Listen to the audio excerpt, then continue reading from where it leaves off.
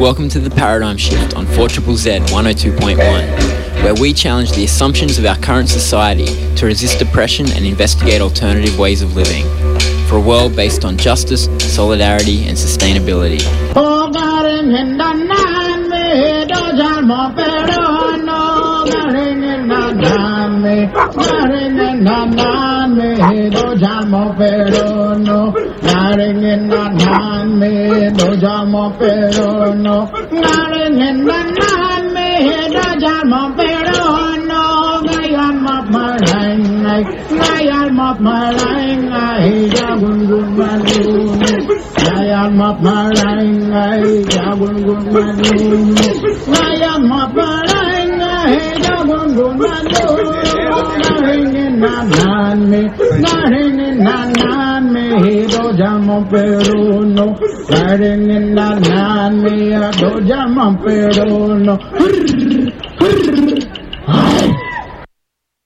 Welcome to the Paradigm Shift on 4ZZZ 102.1 FM, Brisbane's own community independent radio station. My name's Andy and I will be hanging out on your radio for the next hour, broadcasting on Jagera and Turrbal country.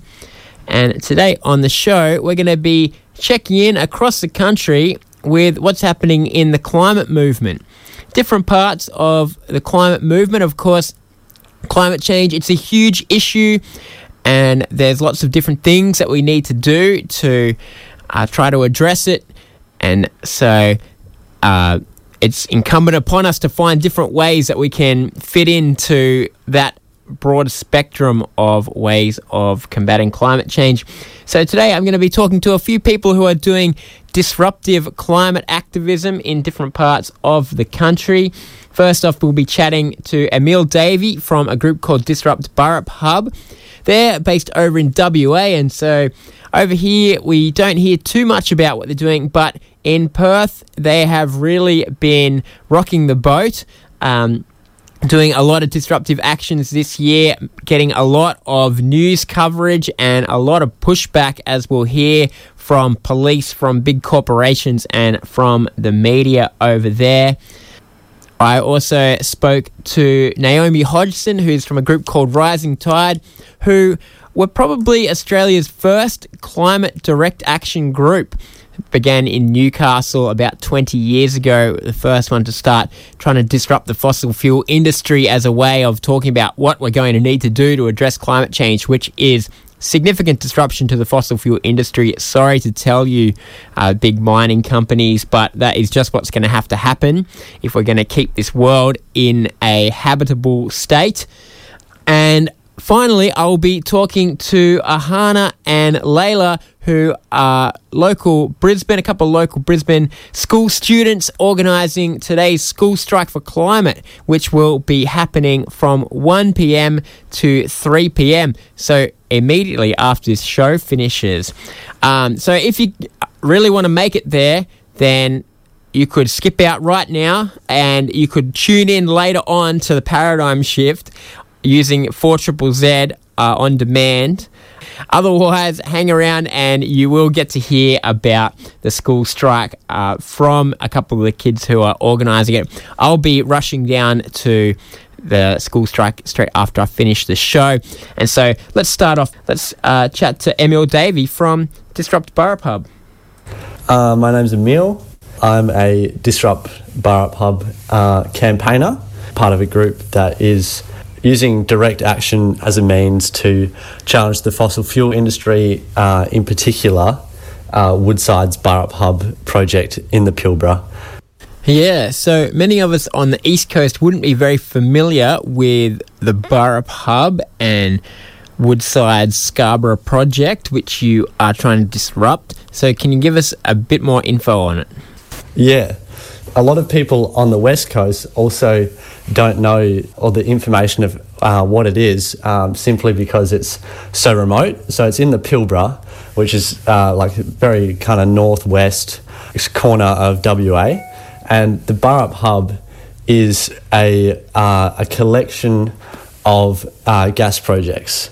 Part of the Burrup Hub is the Scarborough gas project that you mentioned, but it also has the Pluto plant, the Browse plant, which is under construction, and the Karratha gas plant.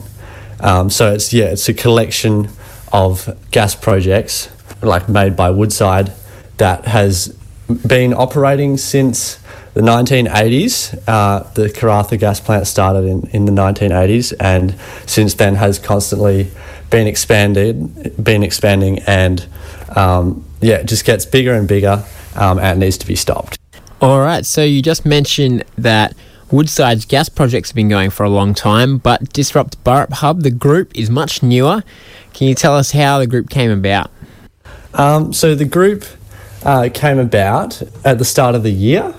You know, there's always been kind of protests against Woodside, a lot of like petitions, and there was actually a record number of submissions for the Scarborough and Browse projects to not go ahead. And the group started up because all these kind of means of action weren't actually doing anything to, you know, stop gas coming out of the ground. So the groups formed to really challenge Woodside and bring the project into the public sphere, because like before this year, most people didn't even know what the Burrup Hub was. So it was really kind of putting it on the map, putting Woodside on the map, and really trying to take down that social licence that Woodside has in this state. One of the interesting things about the campaign up on the Burrup Peninsula is that, as well as the climate issues around Woodside's gas, there's also Indigenous issues about the way that the rock art at Murrujuga is being affected by this, and there's been a lot of opposition from First Nations people up there. How are these two sit together, the climate side and the Indigenous side of the issue? Well, to be honest, it's one and the same. You know, to protect sacred country, you also need to protect the climate. Like, the two are very linked. There's also that heritage aspect that you talk about, that there is millions of really, really ancient petroglyphs that are so old that we don't even know how they were created, and they, in fact, like depict megafauna that hasn't existed for tens of thousands of years. So it's something that we really need to protect, because it's, you know, Australia's cultural heritage, and it of course means a lot to traditional owners in the area as well. So Disrupt Burrup Hub has worked with like other Indigenous campaigns in the area, like Save Our Songlines, and kind of all working together to stop industry on the Burrup, because it's not only these rock arts being destroyed by physically moving them, or in the 1980s that actually just blew them up and bulldozed them out of the way. It's not just that, it's also because of all the emissions in the area, they are fading at like an exponential rate, and it's estimated that a lot of them won't be visible like within the end of a century, which is really a really sad fact, because, you know, these artworks have existed for tens of thousands of years, and we are managing to destroy them in such a short time frame. So you mentioned that Disrupt Burrup Hub only formed at the beginning of the year, but you've certainly caused a bit of a fuss in that time. Can you give us a bit of an overview of some of the actions that you've done? Yeah, totally.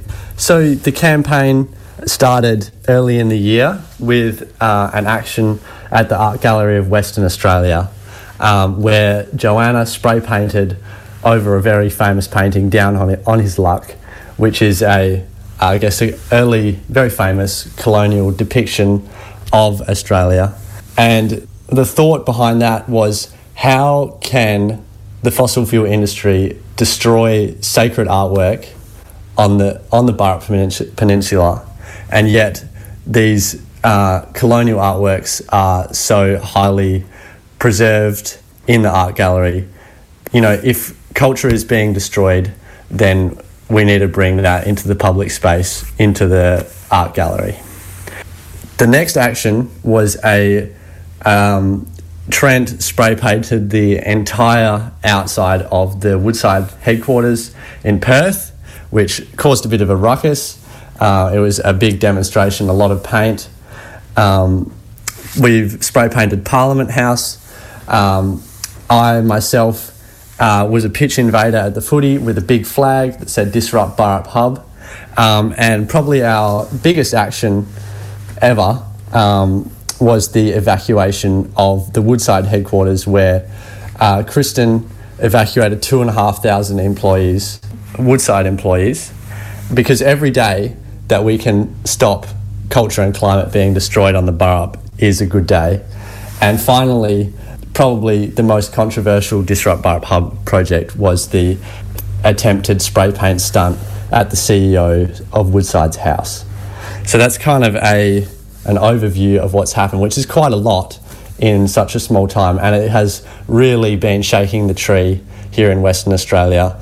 You know, Woodside is taking action against us. The police are reacting in ways that we have never seen here in Western Australia before. And most people know about the Burrup Hub now, so we've really put this project on the map. As you said, you've done a lot of actions in a short time, but there's also been a big pushback. Woodside is a huge corporation, and particularly in WA has a lot of political influence. And so in response to your group's actions, there's been threats of civil litigation, there's been really heavy policing and incredible media smearing of your group. Can you tell us a bit about that and what effects it's had on the group? The reaction from the state and from Woodside has certainly been over the top, but also certainly not unexpected.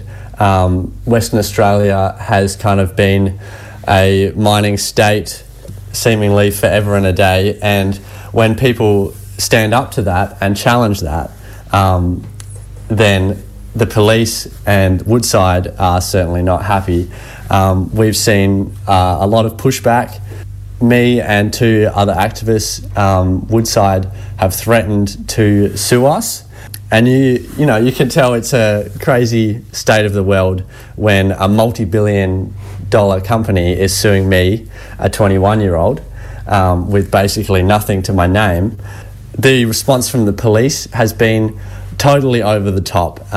We definitely know that there are links between Woodside and the WA Police Force. I often refer to them as Woodside's private security. The police have been at my house probably 4 or 5 times. Have had my house and my vehicle searched twice. I've even been held at gunpoint by the police for peaceful climate action, which is just crazy. You know, the police are supposed to be here to protect the people of the state, and they're being violent towards non-violent protests. But what I take from all this is that the campaign is definitely working, and it's certainly shaking the tree, that's for sure. Yeah, you talked about questioning Woodside's social licence, and in WA, Woodside is inescapable, right? They sponsor all the sporting teams and art galleries and cultural events, but I guess it's quite illustrative here of what happens when you scratch a bit below the surface of this corporation that's supposedly everybody's friend. Is this a kind of thing that you are aiming to do? Well, we're certainly aiming to destroy the social licence of Woodside, because it's simply hypocritical for them to sponsor, you know, all the things in the state that people love, like the Dockers footy team, like Woodside's Little Nippers, the WA Symphony Orchestra. All the major cultural icons of this state are sponsored by Woodside, and it's hypocritical that they don't, you know, announce that they donate massive amounts of money to political parties, and obviously have some kind of influence over the police. So this is absolutely something that we need to shine a light on and say, you know, Woodside are throwing money around to cover up the kind of dirty deeds that they're doing on the Burrup, which is, you know, no favour to anyone. You know, the climate crisis is going to affect us all. Now, there has been a bit of good news in the last week. There's been a court injunction taken out by Raylene Cooper from Save Our Songlines, traditional owner up in the Pilbara, and it stopped Woodside's seismic blasting there, exploring for offshore gas at Scarborough. Yes, that's absolutely good news. I'm sure a lot of people know that seismic blasting is terrible, causes a lot of damage, kills whales, kills turtles, a lot of the things that we're, proud of about WA. Every day that we can delay Woodside from seismic blasting is a good thing, that's for sure. And I think a lot of that success is to do with the kind of hard work and intense campaign of Disrupt Burrup Hub. I'm interested to talk strategically for a minute about the tactics that Disrupt Burrup Hub have used. A small group of people doing very visual, very disruptive actions, but which have received quite a lot of pushback. Where do you think that a group like Disrupt Burrup Hub sits within a broader climate movement? Well, yeah, the climate movement is, you need a multifaceted approach to tackle the climate crisis. In fact, a lot of people say that the depth of the climate crisis, how serious it is almost too much for one person to comprehend. So you need multiple approaches for change. So we need to see political change, we need to see social change, and we also need direct action, like what Disrupt Burrup Hub are doing. Putting people on the front line, people who are willing to make sacrifices, because throughout history, that has really been the key mover and shaker in a lot of social movements. It's really people who show that they're willing to sacrifice everything for the greater good of society. So what's the plans for the future? Obviously, there's been a few complications, threats of lawsuits and police raids and things like that. Is that going to put the group off? That's absolutely not going to put the group off. Like I've said before, I'm certainly much more scared about my future and about the future of culture in this country than I am of the WA police force, and I'm not scared of Woodside. What's happening in the future is this campaign is just going to escalate and escalate until there is no more industry on the Burrup, because that's what needs to happen. So what we're asking for now is we want people to go to our website and sign up to actions, sign up to trainings, and we have plans within the next month or so to block the Kwinana Freeway in Perth, and then take that activity up to the Burrup Hub and stop gas from coming out the ground as much as we can. So that's what's happening in the future. So everyone can follow us on social media, obviously Instagram, Facebook, Twitter, all that. Go to our website, sign up to the email list to get action updates and info about upcoming trainings and stuff. All right, thanks very much, Emil. Thank you, Andy. You are listening to 4ZZZ 102.1 FM. The Paradigm Shift is the name of the show, and we were speaking to Emil Davey from Disrupt Burrup Hub, a group of West Australian climate activists who are really causing quite a fuss over there, and they're copping it a bit as well from the rich and powerful sectors of society, but good on them. It is really amazing work they're doing, and I'm very happy to be able to share it with people on the East Coast who maybe don't know much about what's happening.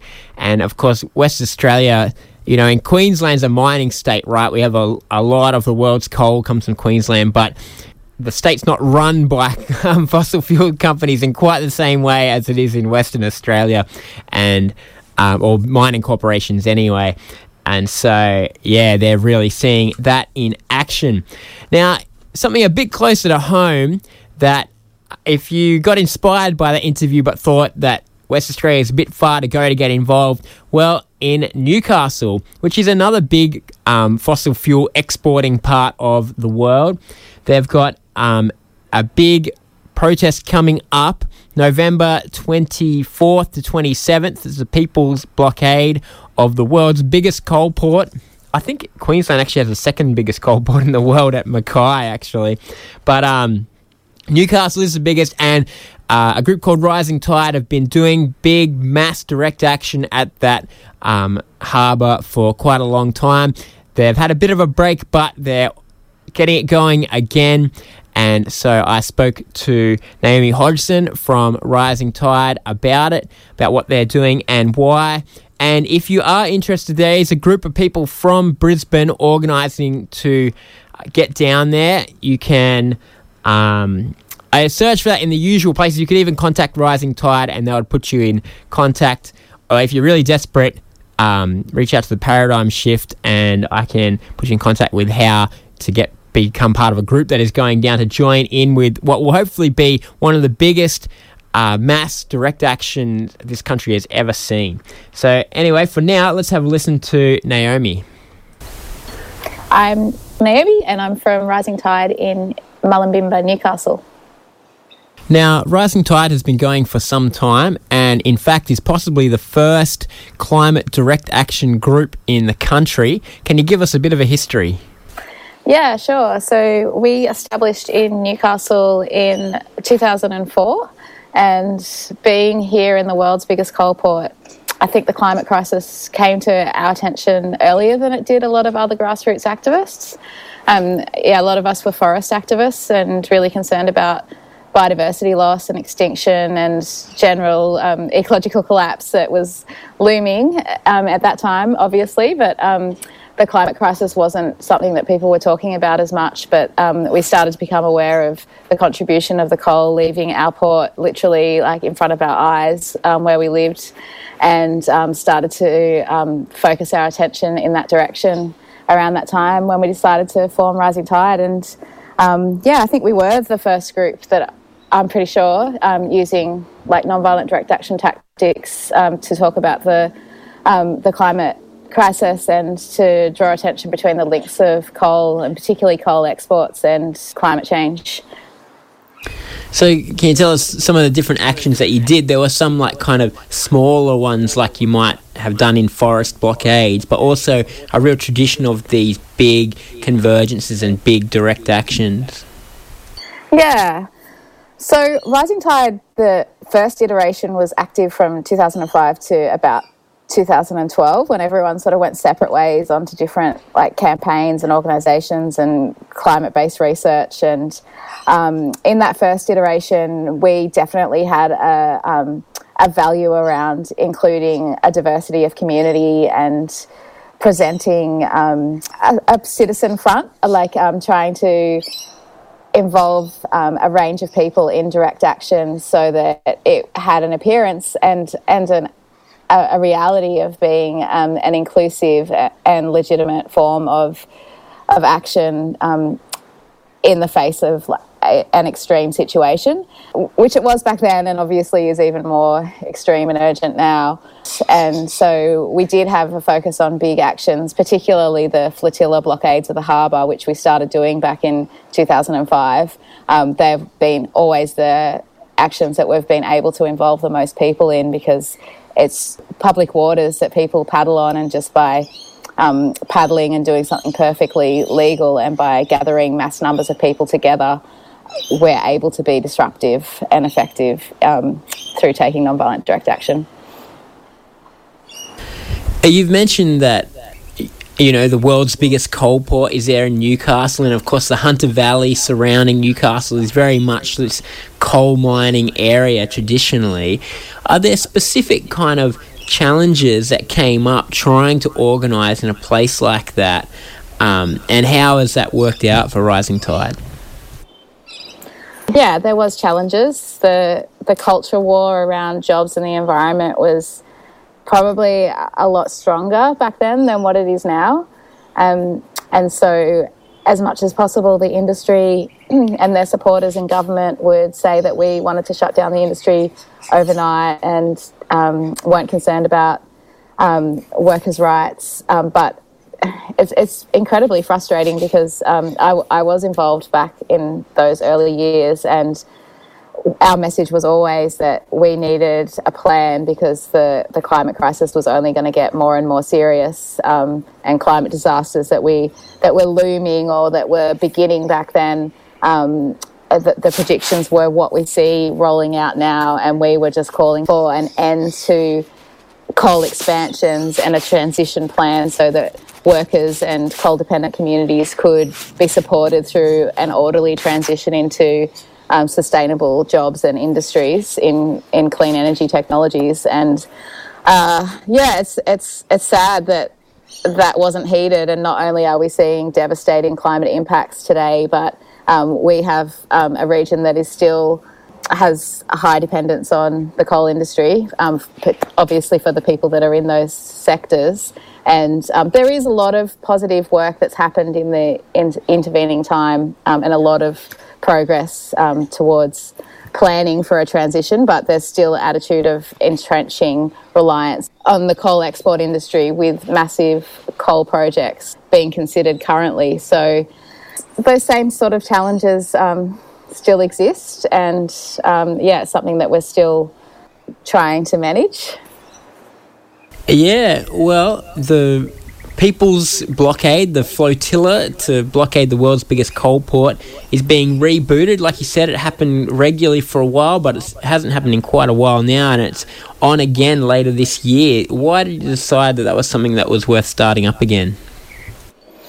Well, we restarted Rising Tide in August last year because we felt that there was a gap in the movement ecosystem of grassroots disruptive action that is explicitly aiming to engage as many people as possible and the greatest diversity as possible. So we didn't see anyone else doing that type of action, and we think that's really important. So that's why we decided to restart. And the flotilla blockade, the Peoples Blockade, is just a really powerful tactic and a really effective way of involving masses of people in a way that's fun and safe and accessible. Now, you just used a phrase there, movement ecosystem, and it's such an interesting topic. And so often in the media, I guess when you talk about activism, it's this kind of reporting of this things happen, but not so much about kind of strategic thinking and the strategy behind why people do what kinds of actions. Do you want to talk a bit more about why you think that doing disruptive direct action, but specifically doing it in mass numbers and big groups and openly, why you think that that's something important strategically? Yeah, because we know that a majority of Australians are worried about the climate crisis, and there's about a quarter that are alarmed. So we're trying to mobilise and activate that proportion of the population to get involved in disruptive actions, because they're actions that can't be ignored. And when we have huge numbers and diversity of people engaged in those actions, to the rest of the community, it is more compelling. So people see people like themselves engaged in actions, or people like others that they know in their families or communities, and they're more easily able to empathise with the actions that they're seeing depicted on the news, and the message that we're sending cuts through. So I think people are worried, and the polling shows that, and really how could you not be to a certain extent when you see what's going on. But then life just goes on, and people have a whole range of priorities in their lives and busyness, and there's no social proof that there's actually an emergency situation occurring, and that we're in the final years to avert irreversible climate collapse that would be utterly devastating for all of society. Like, you look around and it just seems like things are mostly normal most of the time. And so we need to involve mass numbers of people to demonstrate that there is a crisis and that people are freaking out about it, and we're taking rational action with a great diversity of people to show the rest of the world that there's no time left to lose. All right, well, do you want to give us a bit of a plug of the People's Blockade, when it will happen, what it will look like? Sure. We're very excited about it. We're expecting hundreds of people from all of the major cities on the East Coast and Adelaide as well to travel here for it. It's going to be in November from the 24th to the 27th. And the first day will be training and planning for action and discussions. And then the weekend of the 25th and the 26th of November will be a flotilla on the water in the shipping channel, which is just a couple of 100 metres from a lovely little beach in Newcastle City. Hundreds of people out there on the water occupying that space to prevent coal ships from moving. And this year is different to what it's ever been before, because previously we've held the action for a single day, about 6 hours. This time we've chosen to escalate, and we are holding it from 10 a.m. on Saturday until 4 p.m. on Sunday. So that will be 30 hours, including overnight. So we're expecting mass numbers, but we also need mass numbers in order to be successful with this event, because our theory of change is that by getting mass numbers of people involved, we can be unpoliceable, and that it will be simply too dangerous for them to bring coal ships through. And we're hoping that they just concede and let us have the space for that period of time. So it's going to be really effective direct action, but it's also going to be heaps of fun paddling on the water, and lots of activities and great speeches and live music and stuff for kids and young families as well on the beach. So for anyone who doesn't want to get out there on the water, it's totally great for people just to come and participate from the beach and be involved in the festive rally type atmosphere that will be happening on the beach in view of the flotilla on the water. And then the final day will be a day for debriefing and planning the next steps, because this isn't an isolated tactic like it has been to a certain extent in the past. This time we are intent on building a civil resistance movement and shutting down coal exports from the world's biggest coal port by 2030. So this is a step in our escalation to build that mass movement towards that goal. All right. How can people find out more info if they're interested? They can go to our website, risingtide.org.au, and the events link will take them to further information about the blockade.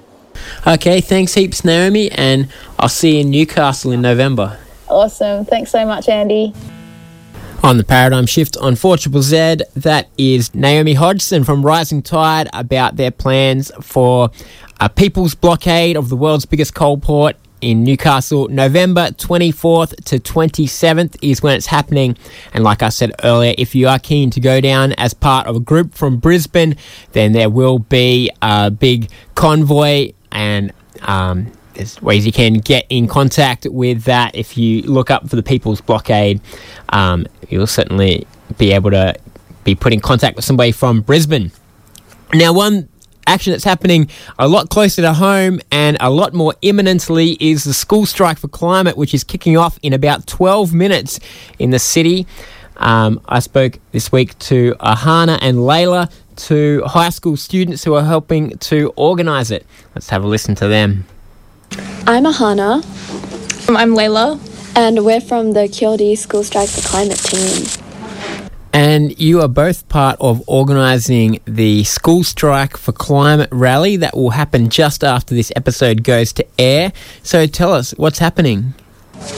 Okay, so we're hosting a climate strike, and we'll be gathering at Queen's Gardens at 1 p.m. and we will be marching to Parliament. It's going to be about approximately a 45-minute march, and we'll be delivering our policy briefing to Parliament House, which has all of our demands as strikers in order to ensure ourselves a safe future and that we don't continue to contribute drastically towards climate change. And why do you think it's important for high school students like yourselves to take actions like this? Young people are the future, and because we can't vote, we often feel dismissed or not relevant, but it is so important for us to have a very informed political lens so that we can be prepared when we are the next leaders and decision makers and change makers. So you'll be walking out of school for the afternoon. Scott Morrison famously once said that kids should spend more time studying and less time protesting. But it's a different kind of learning, isn't it? Learning community organising and communicating. What's it like, that process of learning how to organise an event like this and get your message across? Yeah, it's crazy. I mean, like, we really learn that sense of, like, independence and autonomy, and we learn, you know, like, a lot of us just kind of have been thrown in the deep end with a lot of this and kind of, like, had to figure out how things work before we got mentorship. So, yeah, we've learnt to take risks and make it work and bring it all together. Yeah, I think that a lot of the organisers, there's probably about 5 or so key organisers who have put in, like, probably over 100 hours. Like, I always say to people, it's a full-time job organising, and I think that when politicians say that we're young and we're dumb and we don't know what we're doing, I honestly would argue that any 16-year-old who's organising a massive climate strike to the scale that we are pulling it off to is more qualified than any politician that's sitting in Parliament. Because it is so much work, it does take so much skill in it. The people who are organising it, the team that I'm working with, are so incredibly skilled and talented. And I think that people don't really understand how much work it does take and how amazing these people really are. There's quite a lot of community support for school strikers, and a lot of people who aren't school students will turn up today. But what about within the schools? What's been the response from your teachers and the other school staff? It kind of depends on what school. Like, I know a lot of people from a lot of private schools have had some negative feedback, and they are forced to change before they go strike in case the news comes back to their schools and administration. But I find a lot of the public schools are quite liberal, and a lot of the teachers have been talking about joining us on strike, which is so amazing because honestly we can't do it. We can't just do it ourselves. Like, we need community, and that's everyone. Yeah, I have a few of my teachers who I know are kind of unofficially joining us in protesting, and I think my school, like, the administration is quite against it, and they will kind of try their best to stop students from leaving schools, or they'll schedule an assembly at the same time so people will have to attend. But that's mostly just, like, the people who aren't really engaging with students, but the actual teachers who are in classrooms every day are the ones who are willing to listen and who are on board. And so I think that's the support that really matters. So it doesn't really matter if we're going to get support from, like, principals, because we're going to do it anyway. We don't need their permission to do it. And that says a lot about, like, kind of like our system, is that the people who aren't on the front lines can't empathize, don't really want to try empathize, they don't really care, and they don't have to care.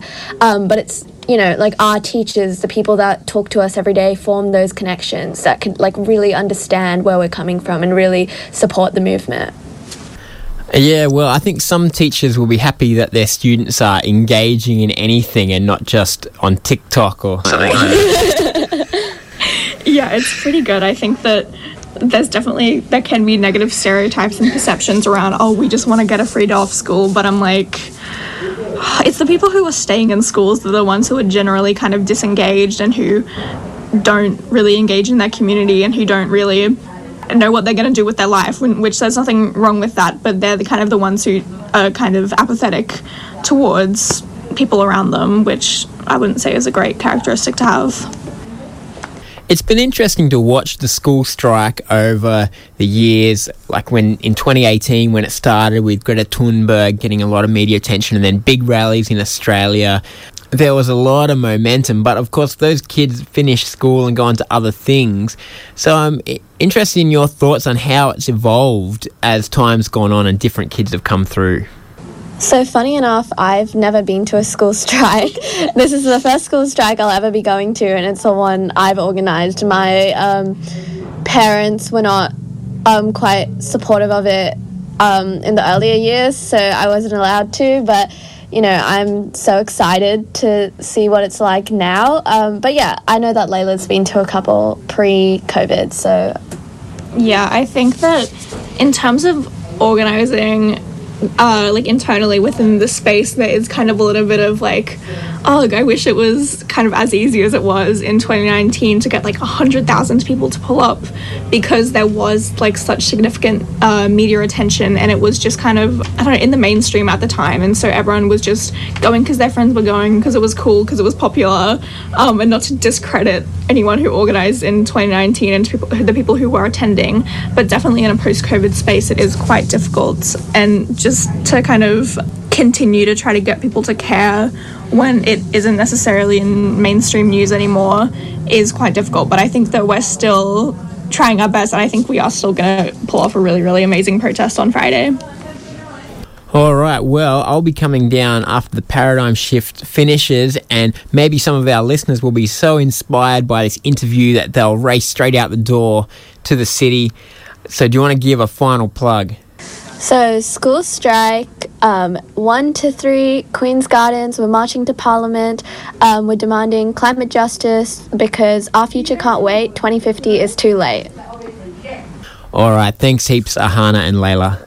Thank you so much. Thank you. That is Aahana and Layla there from School Strike for Climate. I'm on my way there now, as I just said, and of course, I will continue to be trying to work with all different groups that are trying to tackle climate change. It's a job. It's a very big job. It's one that our governments and corporations have just shown that they're not up to the task for. They're not willing to make the changes required, and so it's up to all of us, and we've got to find lots of creative and sometimes courageous ways of doing it, like the people that I've been speaking to on the paradigm shift today, who are all doing amazing things. So I'll see you out there on the front lines. See you next week.